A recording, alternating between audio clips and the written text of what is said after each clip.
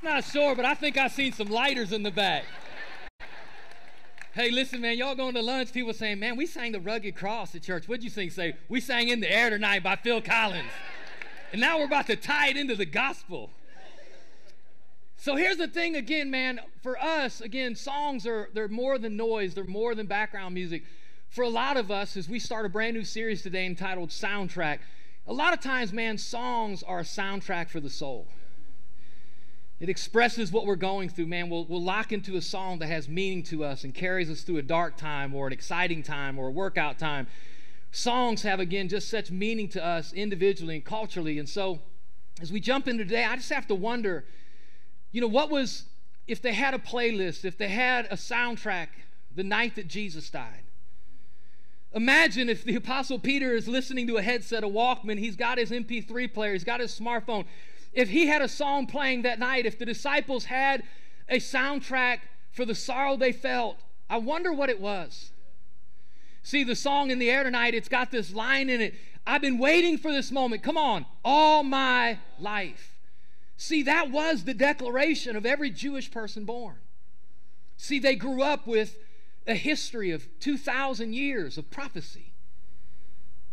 There was all these prophecies that are recorded in what we call today the Old Testament, 400 almost to be exact, about this Messiah coming, about this person who would be a redeemer, a rescuer, that this person would show up and fix what's broken.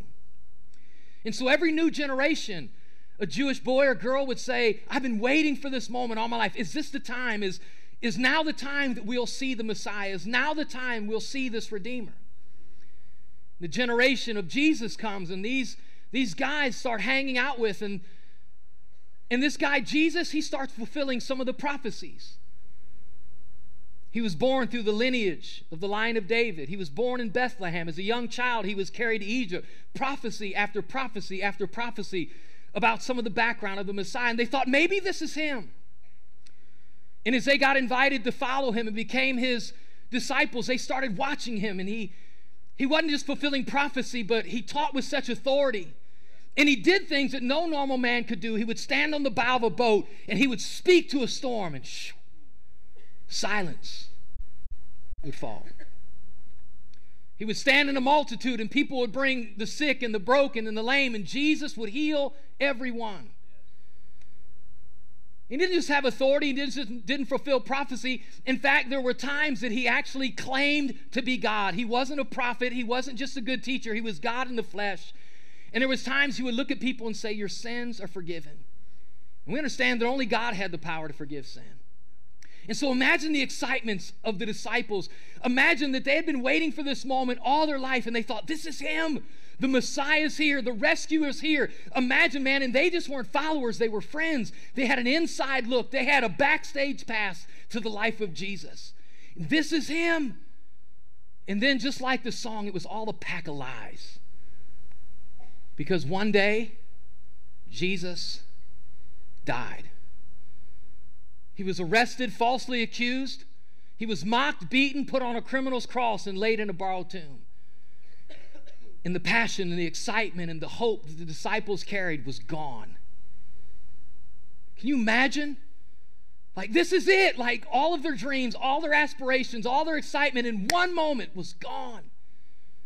And you don't have to wonder, because some of you have been in times like that, or maybe are here and you're in a dark season of the soul where what you were hoping for fell apart.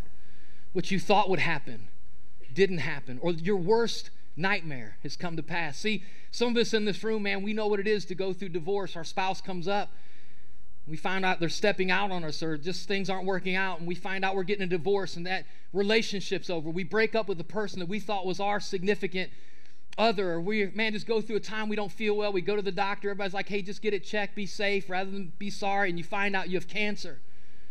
Or the career path that you thought was right, man, you thought it was all going to work out. You didn't get the raise, the promotion, you got laid off, you got fired. See, we all go through these times where the rug gets pulled out, where our hopes get dashed. What do we do in the dark time What I want to talk about for a few minutes is I want to tell you about a moment that was definitive in the life of the disciples and should be definitive in every hopeless season we go through. It is the thing that brings us hope, and it is the power of the resurrection of the Son of God who died for us and 3 days later rose from the dead, and it is our moment that makes everything make sense. Jesus is alive forever. In fact, for a few minutes, I want to take a look into the story of this guy, John. He was one of the followers of Jesus. He records the biography of the life of Jesus in the Gospel of John. And he picks up 3 days after Jesus was crucified. Jesus was on the cross part of Friday, or in the tomb part of Friday, Saturday, and Sunday. 3 days. Sunday morning, here's where the story picks up. John chapter 20, if you have your Bible. If not, on the Sky Bible. It says this: early on Sunday morning, while it was still dark, Mary Magdalene came to the tomb and found that the stone had been rolled away from the entrance. Where Jesus was, where there was a 2-ton rock, it was missing from the opening and pushed aside. And then it says this: she ran and she found Simon Peter and the other disciple, the one whom Jesus loved. And she said, they've taken the Lord's body out of the tomb and we don't know where they put him. And Peter and the other disciples started out for the tomb. I love this story again. So it's early Sunday morning.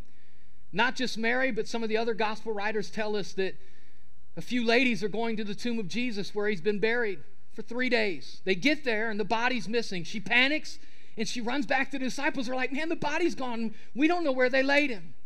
And I love the response of the disciples because they just don't take Mary's word for it. They got to find out for themselves.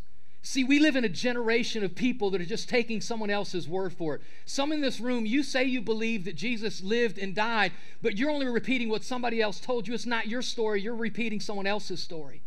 And there's maybe some of you in this room that you're not sure about this whole thing, and because of people talking on their podcasts and talking heads on television, you just reiterate there was no Jesus, and if Jesus was there, he was just a normal teacher and he never rose from the dead. My challenge this morning is that you decide to get your own story, to check it out for yourself, that you can say, I know he died and I know he lives, because once you become convinced that Jesus lived for you and died for you, your life will be changed forever. Get your own story and don't live somebody else's. And so, man, they take off. I love it, man. They take off running. Watch the story. It says they were both running. So they take off. It says the other disciple outran Peter and reached the tomb first. He stooped and he looked in and he saw the linen wrappings lying there, but he didn't go in. And then Simon Peter arrived and he went inside and he also noticed the linen wrappings lying there. And while the cloth that had been covered Jesus' head was folded up and lying apart from the other wrappings, then the disciple who had reached the tomb first also went in. He saw and he believed. Like, I love this story, right? When they hear about the potential of Jesus being gone, they take off running. Now, I'm not much of a runner. I'm sure you can't imagine that. Like, I only run for things like, if I'm passionate, I'm going to run. If I'm running towards donuts or away from a large animal, I'm going to run. Come on, somebody. I love the disciples because they're willing to run at just the potential of a possibility. I'm telling you, listen, if you're here and you believe who Jesus is and what he's done, you ought to have some passion in your life. You ought to have some excitement in worship, because it's not about something that maybe happened. We stand here and we declare and we shout and we sing about the goodness of God and what he did for us. You ought to have some passion. You ought to run for God in your life because of what he's done for you. And so, man, the disciples take off. And here's what's cool if you miss these two details in the story. Because this is John's story, so in the middle of everything about Jesus, he's got to drop some details about himself. And if you didn't pick it up, he records these two things, like Jesus, he's alive, but by the way, and he says these two things, that I'm the fastest, like, right, he got there first, I'm the fastest of the crew, and Jesus loves me more than anybody else. Which, if that's true, you're telling all your friends, right? That's why I would get a tattoo. I'm the fastest, Jesus loves me the most. That would be it. And so he's dropping these details, but it's all about the tomb. And I got to show you this, and I hope you'll stay engaged for a minute. I'm going to take you to school for a little bit, and I'm going to teach you some things that will help you sound really smart today around the ham, okay? You can forget it after today, but today we're going to go to class, because the words that are used here in this story are very significant. The English language, while it's our language, it's limited in a lot of the words that we use. Where the Greek language, which is what the original New Testament was written in, is far more expressive and expansive. So when we read that John got to the tomb and he looked at the tomb, he saw the tomb, Then Peter shows up. He goes in. Everybody shout, goes in. He goes in. I'm just going to tell you here, if you want to experience God, you got to go into his presence. If worship wants to make sense, listen, you got to go into his presence and worship. You got to go into his presence in prayer. You got to get into the word for yourself. Peter, he goes into the tomb and he saw the linens. Everybody say saw. So John got there, he saw the tomb. Peter goes in the tomb, he sees the linens, and John comes in behind him and he saw and believed. So in our English language, all we see is the word saw. In the Greek language, it's 3 different words. I'm going to teach them to you, and I'm going to try to help you make sense of this, why it was such a powerful, distinctive moment in their life. The 3 words, the first word, when John got there first and he looked at the tomb, it's the word blepo. Everybody say blepo. Blepo. You need to drop that on somebody today. I blepo that ham. Come on, somebody. And then the second word, when Peter comes to the tomb and he goes in and he sees the wrappings, is this word, theoreo. Everybody say that, theoreo. Come on, y'all got to help me out. I'm doing all the work. All you got to do is sit there. Come on, help a brother. Theoreo. There we go. Y'all sounding smarter by the minute. I can feel the IQ raising in the room. Then John comes in behind Peter and he looks at the wrappings. The Bible says he saw and believed. It's the word eidos. Come on, eidos. See, y'all get on board. Blepo, theoreo, and eidos. Here's why the Bible uses, the record is these 3 different words, is because they each mean something totally different. And let me try to help you understand what they mean. A number of years ago, malls started popping up with these kiosks, and they were selling these things. Maybe you've seen them back in the day. The technical name is a stereogram. It's like an optical illusion where you look at this design, and when you look at it the right way, this image comes out. Anybody see these before? Here's a picture of one. My wife got me a picture of the resurrection. And basically what they tell you is you look at this image, and you get it close to your face. They tell you this, till your eyes kind of go cross-eyed. And then you pull it away and you try to keep your eyes crossed, and like this image pops out, a 3D image. Has anybody seen these before? And this image pops out. And I remember, so my wife brings me one, she's like, I got you this. And I remember, this is true, I took it home, I sat it in our bedroom, and I looked at it. And I couldn't see anything. So when you see the picture, you blepo it. Like there's the picture. When you sit down and you try to take it all in and you read the instructions, that's theoreo. When the image comes out, that's eidos. When it clicks and you see it, that's eidos. Let me give you another one. Just using one word, I'd say it this way. Men, we use grunts, don't we? So I'm going to teach you what this means through grunts. All my men, help me. When John got to the tomb, he looked at it and he went, Come on, everybody. Then Peter looked in. He went into the tomb. He looked and he's like, Come on, y'all got to help me out. Then John came in, eidos. It all made sense. He gathered it all and it clicked in his heart. Like I see it. Let me give you one more. All the math lovers in the house, any math geeks in the house, make some noise. If you hated math, you can make some noise too.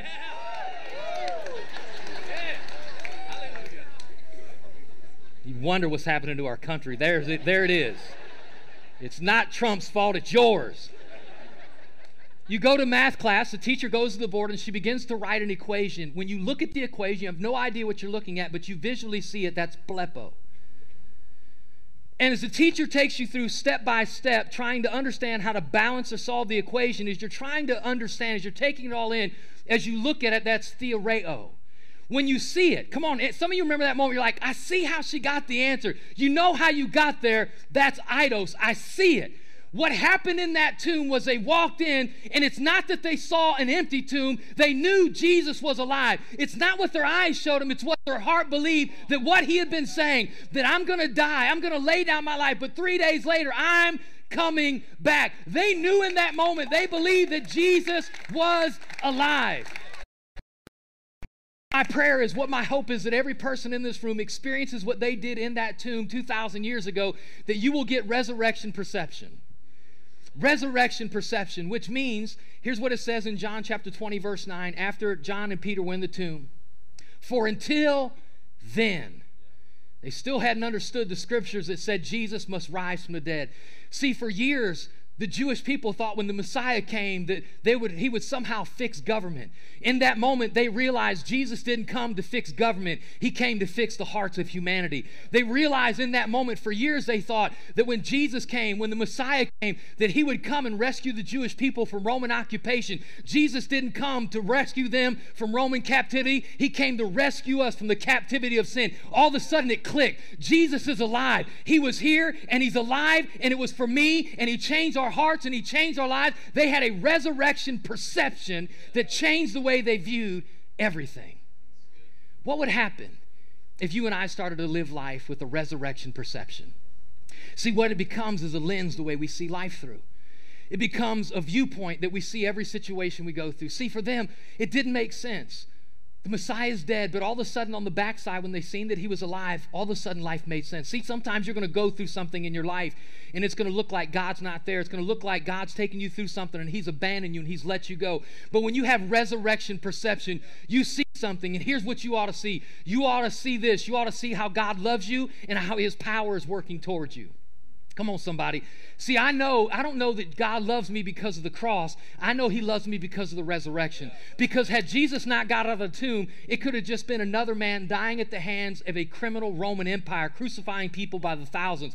But the fact that one person died on a cross, was put in a tomb, and 3 days later rose from the dead, it's a declaration to me that God does love me enough, that he sent his son for me, that he died for me, that he rose from the grave for me, which means no matter what I go through, God loves me. I'm never alone. All of a sudden, the impossible becomes possible. Come on, I wish somebody would help me today. Because of the resurrection, there's no sin too big. There's no mountain no big. There's no issue too big. I'm telling you, no matter what you go through, you got to know that God loves you. He is for you and on your side when you have resurrection perception.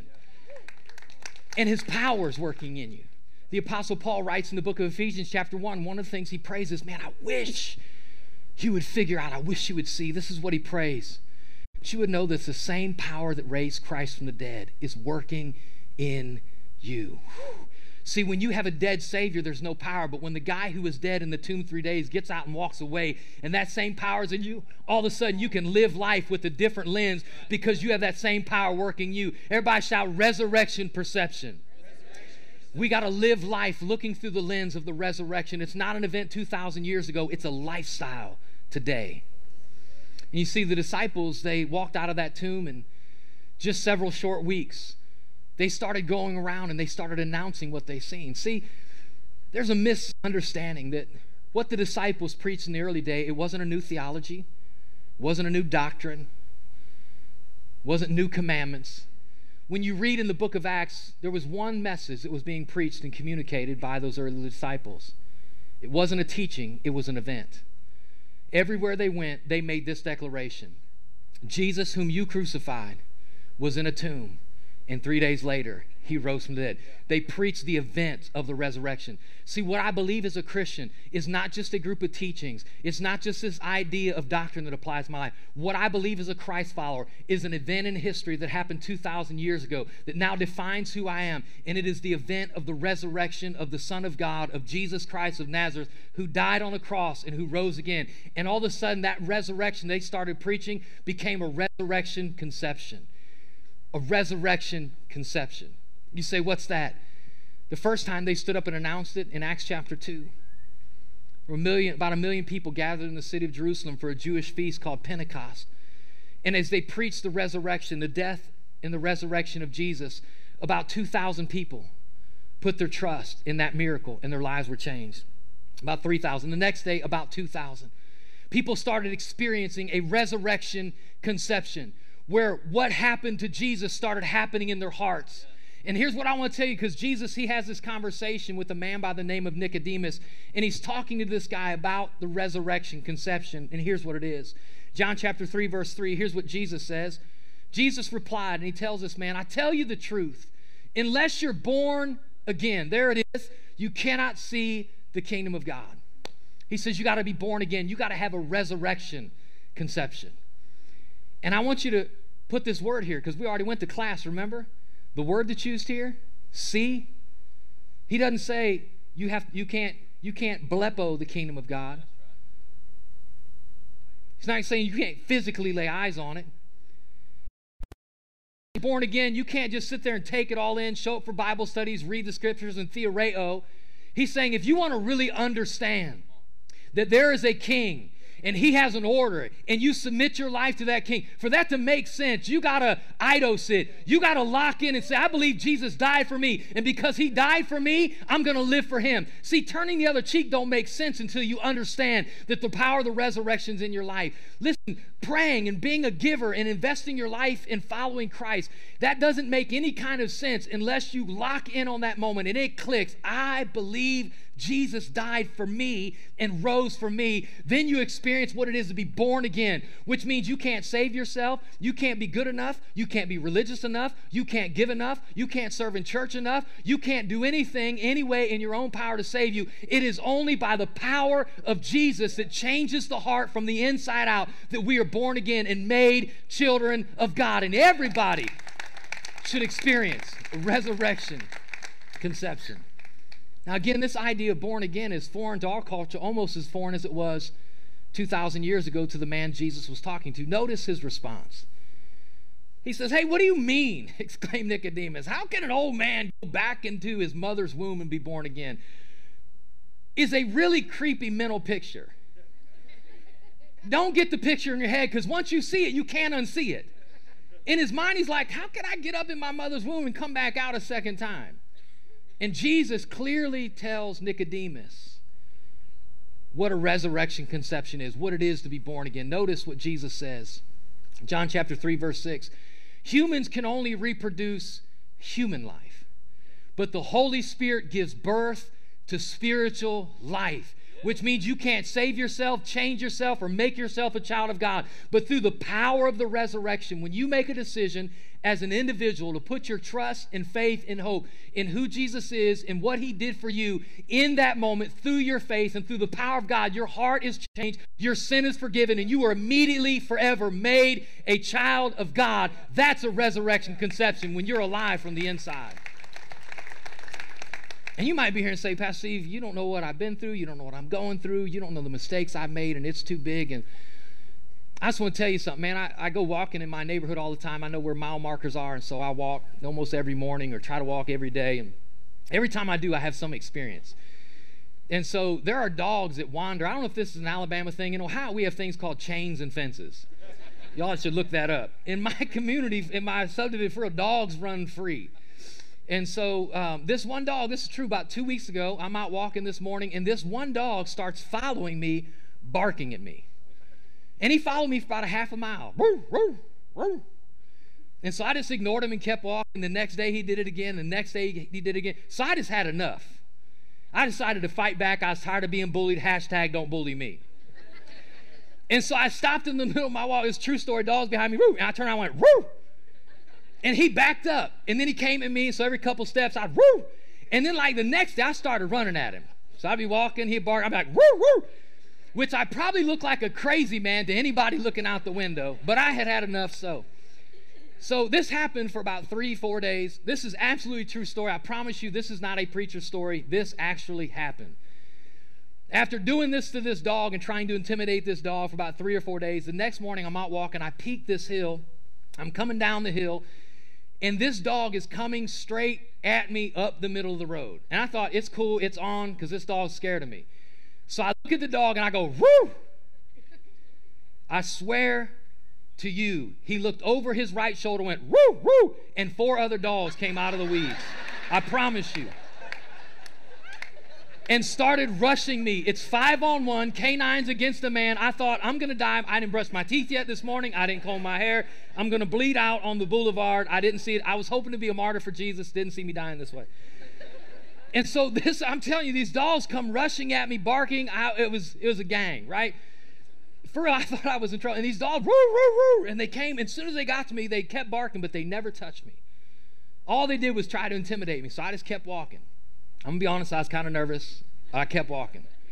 Here's what I want to tell you, man. The devil can bark at you and he can intimidate you and he can try to scare you, but he has no power over you because Jesus is alive. You have victory over every lie, over every weapon of the enemy. We are overcomers because Christ is an overcomer. Let him lie to you. Let him trick you, but he can never touch you because you belong to Christ because of the power of the resurrection. I want you to know something. We are not just here to sing about this mythological thing that possibly happened 2,000 years ago. We are here celebrating a historical event that established a momentum shift in the hearts of humanity, that people who are broken, who are struggling, who are sinful, can be changed and forgiven and made children of God once and forever through what Christ has done. A resurrection perception that changes how you see the world. A resurrection conception where you're born again and you become God's kid. If I can give you one more thing, because if you're a church person, if you're a Jesus follower, I think one of the greatest things that can happen to you once you've experienced a resurrection conception is for you to live with resurrection direction. Which means now you live your life out of that moment. See, what defines who I am and how I live and how I spend my money and how I treat people and how I raise my kids and how I run my marriage isn't based on how much money I have in the bank, the level of my education, my socioeconomic place. It's not based on my race, sex, color, or creed. It is based on the moment of the resurrection. I live my life. I love people. I choose to be who I am with a resurrection direction. You ought to walk out of this place because Jesus lived for you and because he died for you and because he rose again. I'm going to live my life that way. I'm going to live with resurrection direction. Where I go, what I do, how I talk, how I treat people. I don't go to church to be religious. I go to church to honor the one. See, he died for me so I could live for him. And that's what I do because of a resurrection direction. Are y'all with me today? See, it's not just, the resurrection is not just an event you show up to casually glance at once a year. Blepo. It's not a thing we come to once a week to study, learn about, and listen to a preacher talk. Theoreo. Y'all ought to see Jesus. Eidos. It ought to click in you. It ought to make sense to you. It ought to be the paradigm you live through. The resurrection was a declaration of God's love for you and for me. Some of y'all know, most of you know this, I talk about it on the regular because I don't want you all to forget it. I'm from Ohio. I am a Buckeye fan. Go Buckeyes. It's okay. I'm comfortable with that response. I'm not a follower. I'm a leader. But there's a difference. Here's the biggest difference in the North and the South that I've come to figure out. In the South, Roll Tide. I'll give you one. Roll Tide.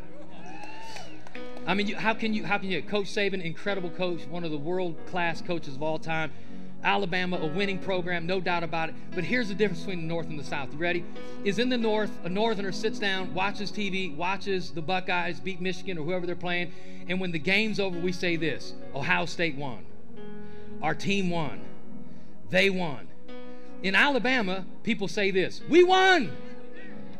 You didn't win anything. You watched somebody win. You wore a jersey, but you don't play for Coach Saban. You didn't make the team. You weren't even there. They won. You watched. Now, I know I can't change a culture, but let me just help you with it. There is one victory that you didn't win, but it's yours. When Jesus died on the cross and he came back, he did it for you. See, the resurrection, it's my win. It's for me. It goes in my win column. It changed my life. He did it, but I benefit from it. He suffered it, but I'm an overcomer through it. See, I'm telling you, we won because he won if you choose to trust in him. It is a resurrection that changes everything.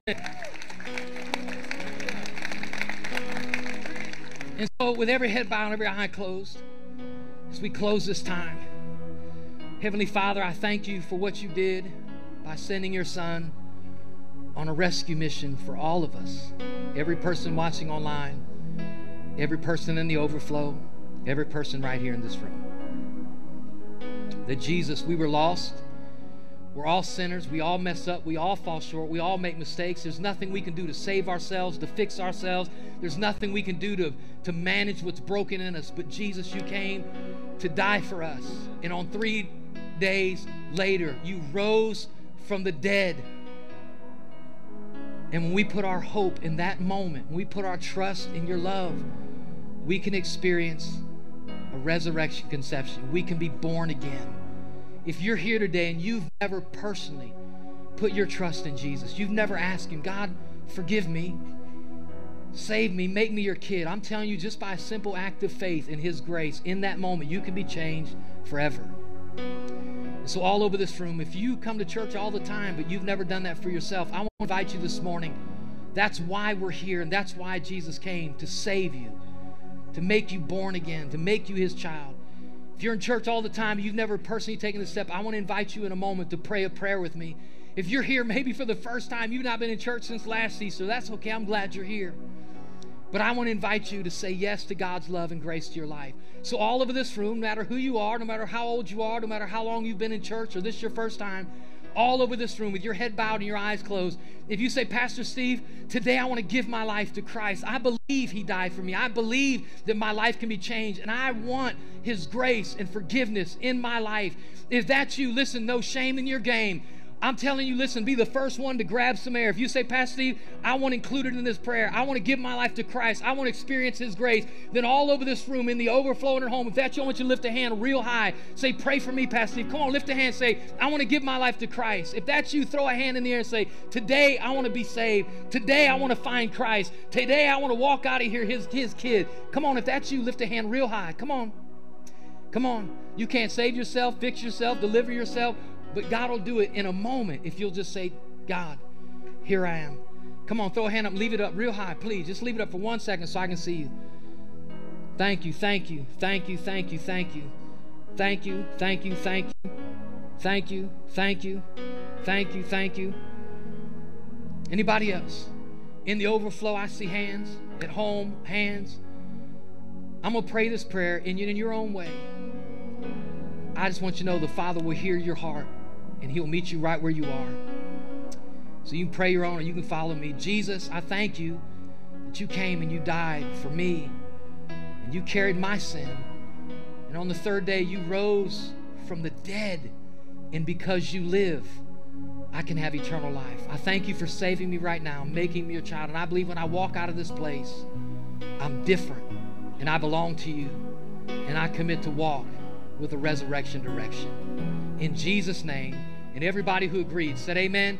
Come on, can we lose our mind today for a whole group of people? Come on, let's give God the highest praise.